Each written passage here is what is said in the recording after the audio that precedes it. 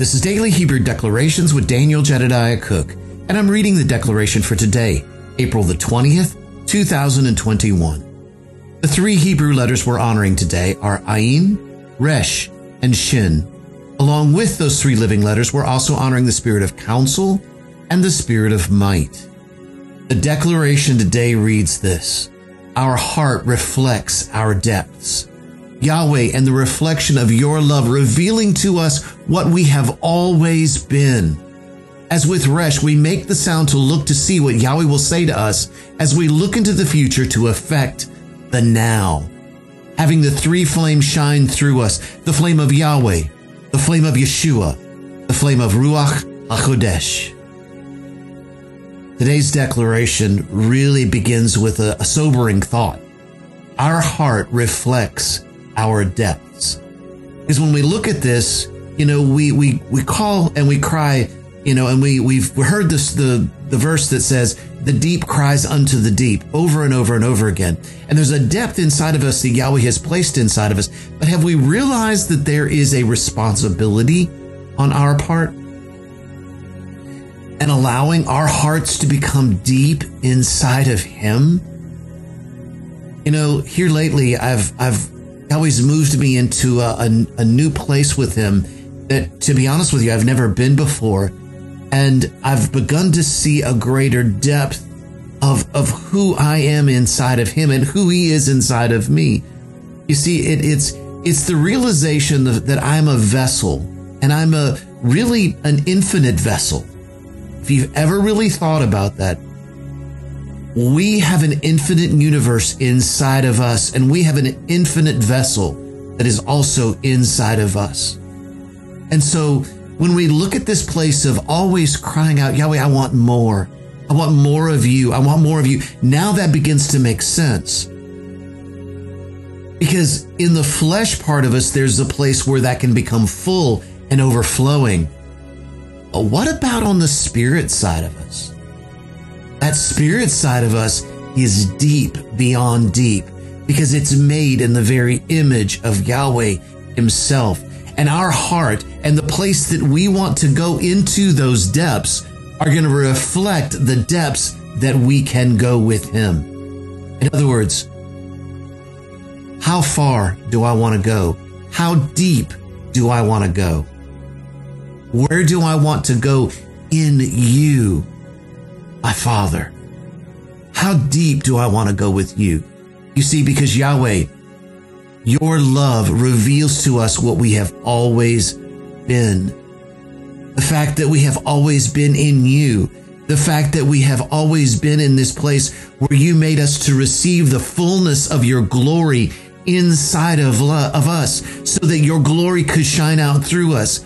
As we rent the veil of our flesh, and that flesh is no longer the veil that covers us and hides us, your light shines through all so that the world can see who we really are in you.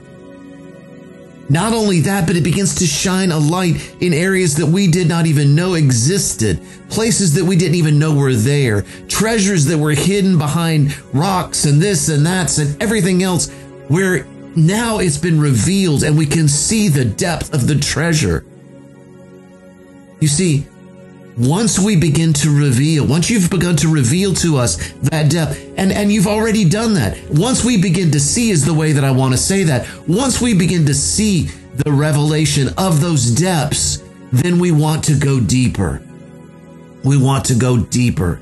And in that place of us going deeper, we go higher. You see, as Michelle talks about, as with Resh, we make the sound to look to see what Yahweh will say to us as we look into the future to affect the now. Now, I always talk about Resh in a particular way, in the fact that Resh begins to talk about the fact that we have been separated unto holiness. And I always look at it, I just realized as I was meditating on this a little bit earlier, that I always look at it in the sense as Yahweh has set us aside to be holy. And yes, that is true. But as Yahweh has set us aside to be holy, is there a place where I can make a choice to set myself aside to be holy in Him? Now, I cannot achieve that holiness or that righteousness without Him. Not possible at all whatsoever. But what I can do is make a choice to set myself aside. To set myself aside to pray, to meditate, to think on Him. Yahweh's taken me into a new season in the place of prayer and meditation, where I'm beginning to just go into this place of just being thankful. Thank you, Yahweh. Thank you, Father, for all that you're doing and all that you've done. And just thanking Him, not even for really anything specific, just thanking Him for being Him. And at the same time, I begin to meditate on His love and the depth of His love and how His love fills every fiber of my being. And in this place where I'm standing looking at Him face to face, and I'm receiving of Him and He's receiving of me, because as He speaks to me, I am speaking back to Him. You see, this scripture talks about this place of Habakkuk 2. I will set myself upon the rampart. There, if you want to have a scriptural basis for what I was saying about setting yourself aside, there you go. I set myself upon the rampart. I set myself aside to look to see what He will say and how I will respond when I am reproved or when I am corrected. Or a better way of even saying that, or just another way of even saying that. Not changing the word, not changing the spirit of what Yahweh is saying there, of what I will see as I begin to see more of Him. And I begin to change that part of me so that that part of me begins to reflect Him. Do you see what I'm saying? It's the same thing. There's no difference, but one of them has Yahweh setting me aside. The other one, I have made a choice. Both are true. Both are necessary. Because in that place, He begins to share with us. You see, Moshe had this testimony throughout all of Israel. And that was the fact that he walked and talked with Yahweh as one friend talks to another. There were no riddles, no mysteries, no secrets between the two of them. Matter of fact, there's a word hidden in the scripture that begins to talk about this place where in a sense, Moshe was like, hold on, Yahweh, I don't want to say this because I would rather hide our relationship. I don't want everybody to know that you have called me. Can I just use vayikar, which means by chance you just happened to speak to me and I just happened to hear? And Yahweh says, no, I want you to put vayikra. Vayikra means, and He called. And He called. The fact that aleph is at the end of that word began to illuminate the fact that Moshe and Yahweh were connected as one friend talks to another. And in this place of writing this down, He was letting all of the people of Israel know, this is the relationship that I have with my Father. But at the same time, for those who have ears to hear and for those who have eyes to see, He was saying this to all the people of Israel.